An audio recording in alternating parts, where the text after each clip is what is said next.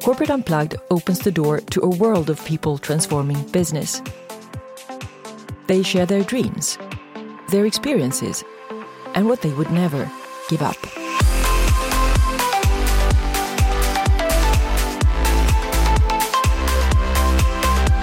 So I'm so glad to have Erik Edmeades here with me. Welcome to my podcast, Erik. Glad to be here. Erik is an author, international business speaker, and serial entrepreneur. He has owned businesses in a variety of industries, ranging from mobile computing to Hollywood special effects, where he worked on blockbusters like Avatar and movies like The Pirates of the Caribbean. And today he's working with entrepreneurs and business owners from all over the world to inspire and empower them to achieve their full potential. So Erik, you've spent around 20 years launching, buying, selling, and turning around businesses in 6 countries, and you've logged around 10,000 hours on stage all over the world. The important question is why? What impact do you wish to have? My mother's grandfather was a minister in the South African Parliament, and I think it's called the Volksraad. He proposed the formation of the Kruger National Park, which is one of maybe what I believe to be one of the most important nature reserves in the world. And maybe because of that, I grew up with a real focus on environment. I'm a wildlife photographer. I've spent a huge amount of time out on the oceans of the world and in the game reserves around the world and in nature in general. And I think a lot about the difficulties that we're facing on the planet at the moment. And I think the biggest difficulty we face is that most people are so busy taking care of their basic survival needs that they don't have the capacity to actually do what matters. They don't have the capacity to reduce the plastics in the ocean or the air pollution and water pollution. They don't have the capacity to. So what happened in my case is I thought, how am I going to influence this best? And for a short time, I thought about running for government. And then I really looked at the way government works. And frankly, to me, in most countries, it looks pretty ineffectual. I mean, unless I could be like a benevolent dictator. But I don't think that job is going currently. I see a few people going for it, trying for it, but I don't think it's available to me. And I realized that what I really wanted to do is go out and do it in an educational way, in an inspirational way, like go out and impact people. And it occurred to me that the very best people to work with, the very best people to influence would be business owners and the entrepreneurially minded. Because going out and trying to influence politicians, well, frankly, that's just expensive and it seems impractical, and I don't think it's all that useful. And trying to influence the average person on the street, I don't know, but there's something that happens with the people that like start their own businesses. They're compelling people, and I've found something out. When you teach them how to run a business really well, they get bored. And then once they get bored, they go do stuff. Maybe they start another company, which creates more jobs and more tax revenue, or they start a social project. And so I realized that the way that I could have the biggest leverage and the biggest impact on people was to go out and help people get their businesses on track. What transformational points in your life have influenced you the most? I think I'm like most other people, the most painful ones. Yeah. I mean, there's some things that happened in my life that at the time I thought they were the worst possible thing that could possibly happen. And it turns out, as usual, they're the best possible thing. And one of the biggest ones, I mean, in a real foundational way, was that I was the first employee of a startup company in Vancouver, Canada. And after a number of years working for the company and a litany of broken promises, I found myself in a situation where I couldn't work for that company anymore. And then worse than that, when I resigned my position to the company, they refused to pay me. They owed me what would be the equivalent, let's call it about a year and a half salary, and they just refused to pay it to me. And so I found myself with no money. And I was living in England because I'd just been relocated there, so I'm not from England. And I'm in this foreign country. I have a new wife who happens to have a new baby in her belly. And I suddenly don't have a job anymore. And my boss has an interesting relationship with ethics, and I'm not getting paid. And all of a sudden, I'm faced with reality. And at the time, it was one of the most difficult things I could go through. But what it drove me to do is 2 things. One is to recognize that there's no such thing as job security. There really isn't. I now think of employment, and I'm not down on employment. I think that there could be a huge amount of reward in a great job. But I think that people have to realize that when they're an employee, they're basically a business owner that have one product and one customer. Their product is their time and their customer is their employer. No business owner would be happy with only one product and one customer. And so that was a big realization for me. And then the second one was it was time for me to stretch my wings. And that's what made me start my first business. Not out of any great entrepreneurial bravery or anything. I just had to pay the rent. And had that not happened, I don't know. I'm not sure what would have happened. But now, of course, I look back and I'm grateful. And if you assume all doors are open to you and you have all kinds of resources available, what would you then innovate or change? Be it on a business level or on a bigger level. One of the toughest transitions that we as a society are going to need to go through is automated workforce. We're in a weird position. Democracy, of course, I'm not the first one to say that it's the best of all the terrible systems for running countries. And one of the problems with democracy is that often the majority voting in self-interest doesn't have the interest of the majority in mind. And, I remember reading in California, for example, that the baby boomers at one point voted through some legislation because they owned democracy. The baby boomers owned the process. I mean, there were so many of them that as long as they voted, they would win. And they voted for tax provisions that would really help them in their retirement, but that would really hurt the state. And so democracy has its flaws that way. I would argue that even something like Brexit was won as an anomaly of a number of things, including a lot of dishonesty on both sides, but also baby boomers. It was mostly baby boomers that voted in that direction. And so I think that we have a problem with workforce automation where as more robotics come in and more workforce automation comes in, we're going to have a blue-collar rebellion against that. Maybe part of what we're seeing in the Trumpism thing is that we're going to have the population voting against that. But the problem is that there's a transition where I believe that the next version of economy in our world is where the governments are providing their populations with basic economics. Yeah, and I know that Finland is testing this now. I believe there's communities in Canada that are testing it where the government gives people a basic living wage, not welfare, not charity, a basic living wage.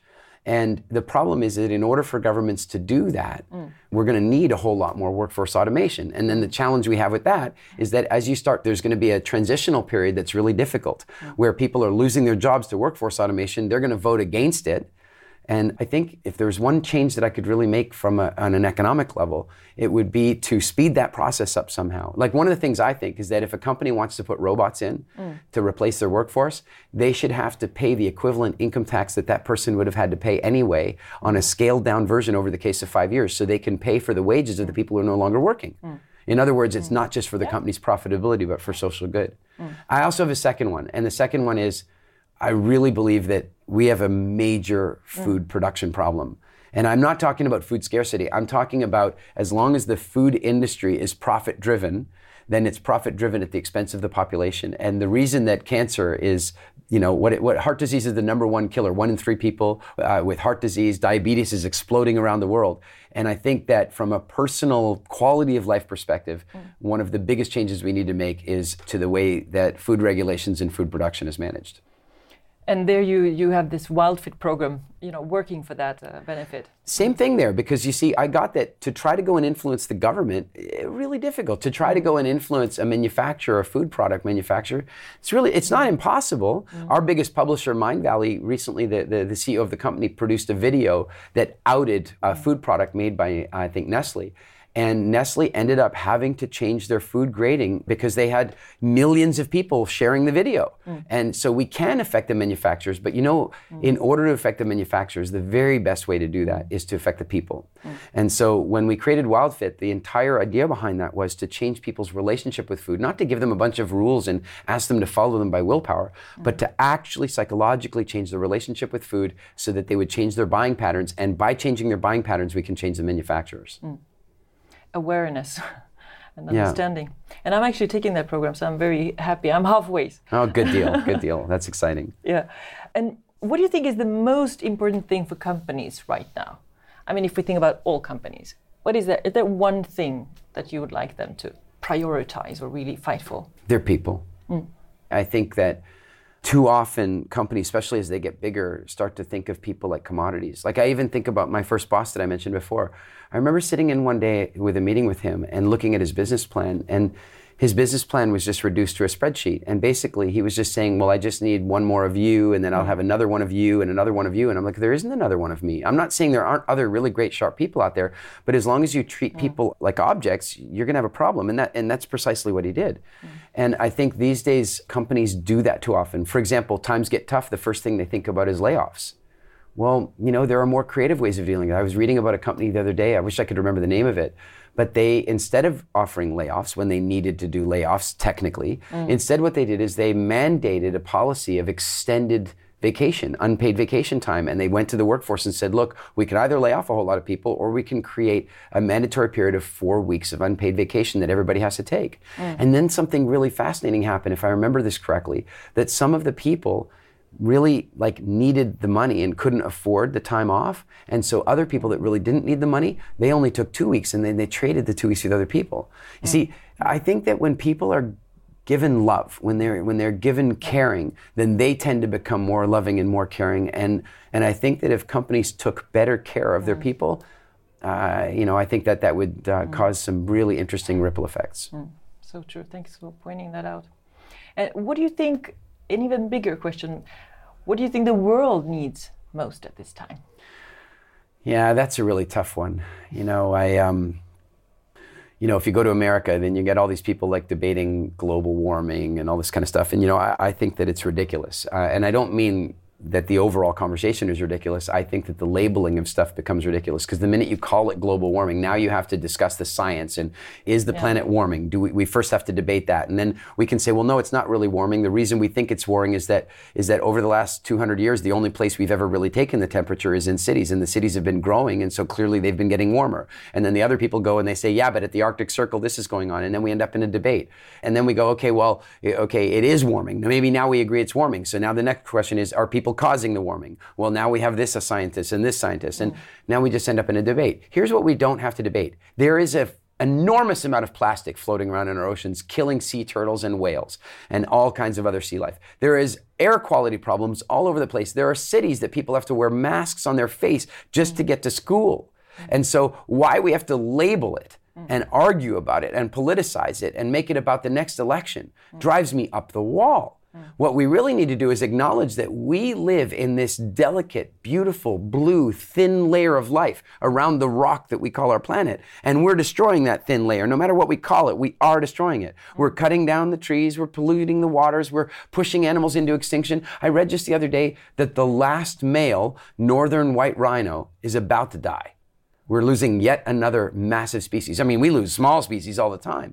And so I think that we have to realize that this is our home, and it's the home that our children are going to inherit and their children. And we need to start thinking a little bit more long-term about our lives. We need to start thinking about alternative energy sources. We need to stop cutting down our trees. We need to stop poisoning the oceans. And we need to stop arguing about what to call it. And you live now in the Dominican Republic. I do. You travel a lot, but that's your base, right? Why the choice? There were a lot of reasons. Mostly it just came down to lifestyle for me. I was traveling all the time, and what I wanted to do is return home somewhere that had consistent weather. I grew up in Canada, and as you and I are sitting here, it basically looks like Canada out there to me. I mean, the ocean is frozen. There's not a lot of places that the ocean can freeze, right? I grew up ice skating on the ocean, right? So I wanted to live somewhere where I had consistent weather. When I was a child, my grandparents owned a house on a beach called Plettenberg Bay in South Africa, and we used to go there for our Christmas vacations. And it's funny, my mom came to visit me in the DR recently, and she looked at the way I'm living and the surf pounding on the beach just off, right here. And she goes, oh, you just moved back to your childhood. And so I suspect that that's a big part of it for me. And the other part of it was a little bit more thought out, and that was, my wife and I, about 5 years ago, we created a list of all the places that we might want to live in, because, we could live anywhere we wanted. And we created a list of all the different places, and every place we came up with, there was a reason it didn't work and a reason it didn't work. And then all of a sudden we went to go visit the DR, and we were there for 3 days, and we just fell in love with it. And what it largely had to do with was the people. And the people of the Dominican Republic are sweet and kind and loving, and it's just such a beautiful environment to be living in. And the American food system hasn't destroyed the place yet. While their diet there from a local perspective could certainly improve, there's a lot of sugar in the diet and that kind of stuff. The fact is that my little girl is growing up, and the only time she ever sees a McDonald's sign is when she's in America. And the only time she ever sees KFC and Wendy's and, Tim Hortons and Krispy Kreme, and the only time she ever sees that stuff is when we travel to America. Now she grows up completely without it. And you know what my favorite thing is? I don't know if it was like this for you when you were a kid, but when I was a kid, my parents had to yell at me to get me to come inside. And now you got parents yelling at their kids to get them to go outside. I don't have to do that. My little girl is 18 months old, and one of the very first words she learned was outside, because all she ever wants to do is go outside. She holds her hands up in the air and she goes, uppy, uppy, and I lift her up and she goes, outside, outside. And that's one of the reasons that I live there. That's a good reason. So, Eric, just very brief. This was a super brief podcast. I normally, at least half an hour, but this is the time you have, and this is the time we are enjoying this. So, thank you. How was it the little time you were on the podcast? I get interviewed quite a lot, and what I really notice is when somebody's actually engaged, they've actually done a little bit of research or they've looked into what's going on. I mean, the questions you've asked me are right on my mind all the time. I didn't know these questions. Sometimes when we do really complex interviews, they send me over I had no idea what we were going to be talking about. What I really liked about it, and I'm happy to do a follow-up another time. Maybe we can do one across Zoom or something. Yeah. I'm happy to do that. Or in Sardinia. Or in Sardinia. Are we going to meet Sardinia together? Yeah, awesome. Let's do that at A-Fest. Okay. So I'm happy to take a look at doing that at A-Fest. Okay. But I'll tell you what I like most about it is it's a conversation. It's a chat. Exactly. And I love that style of interview. So it's really been pleasant. Thank you. Thank you. And is there anybody in specific that you would recommend me to? To interview? Yeah. Well, I mean, you're going to be in Sardinia. You got to interview Vishen Lakhiani if you haven't had a chance to do that. Yeah. I think he's really fascinating, and I think he's got a lot to teach the world. Okay. In the food world, as you're in WildFit right now, I'm really fascinated by the work that Mark Hyman is doing. His new book, Food, has just come out recently, and I think he's definitely worth interviewing. And Tony Robbins' team members? Absolutely. If you can get Tony on your podcast, I would absolutely do it. He's a fascinating guy to interview. You just have to make sure he doesn't interview you because he's so curious all the time. It might turn into a reverse interview. But I think those are some of the ones that I would recommend for sure. Thank you so much. So thank you, Eric. Thanks for sharing. You're a great inspiration and true humanity plus person, as Vishen says. And to find out more about Eric and his work, you can head to ericedmeades.com. It's spelled Eric with a C and then Edmeades. Remember to subscribe to the podcast on iTunes, and I truly appreciate if you share this episode with your network and friends for impact. Thanks for listening, and until next time, live with purpose and remember to unplug. Ciao.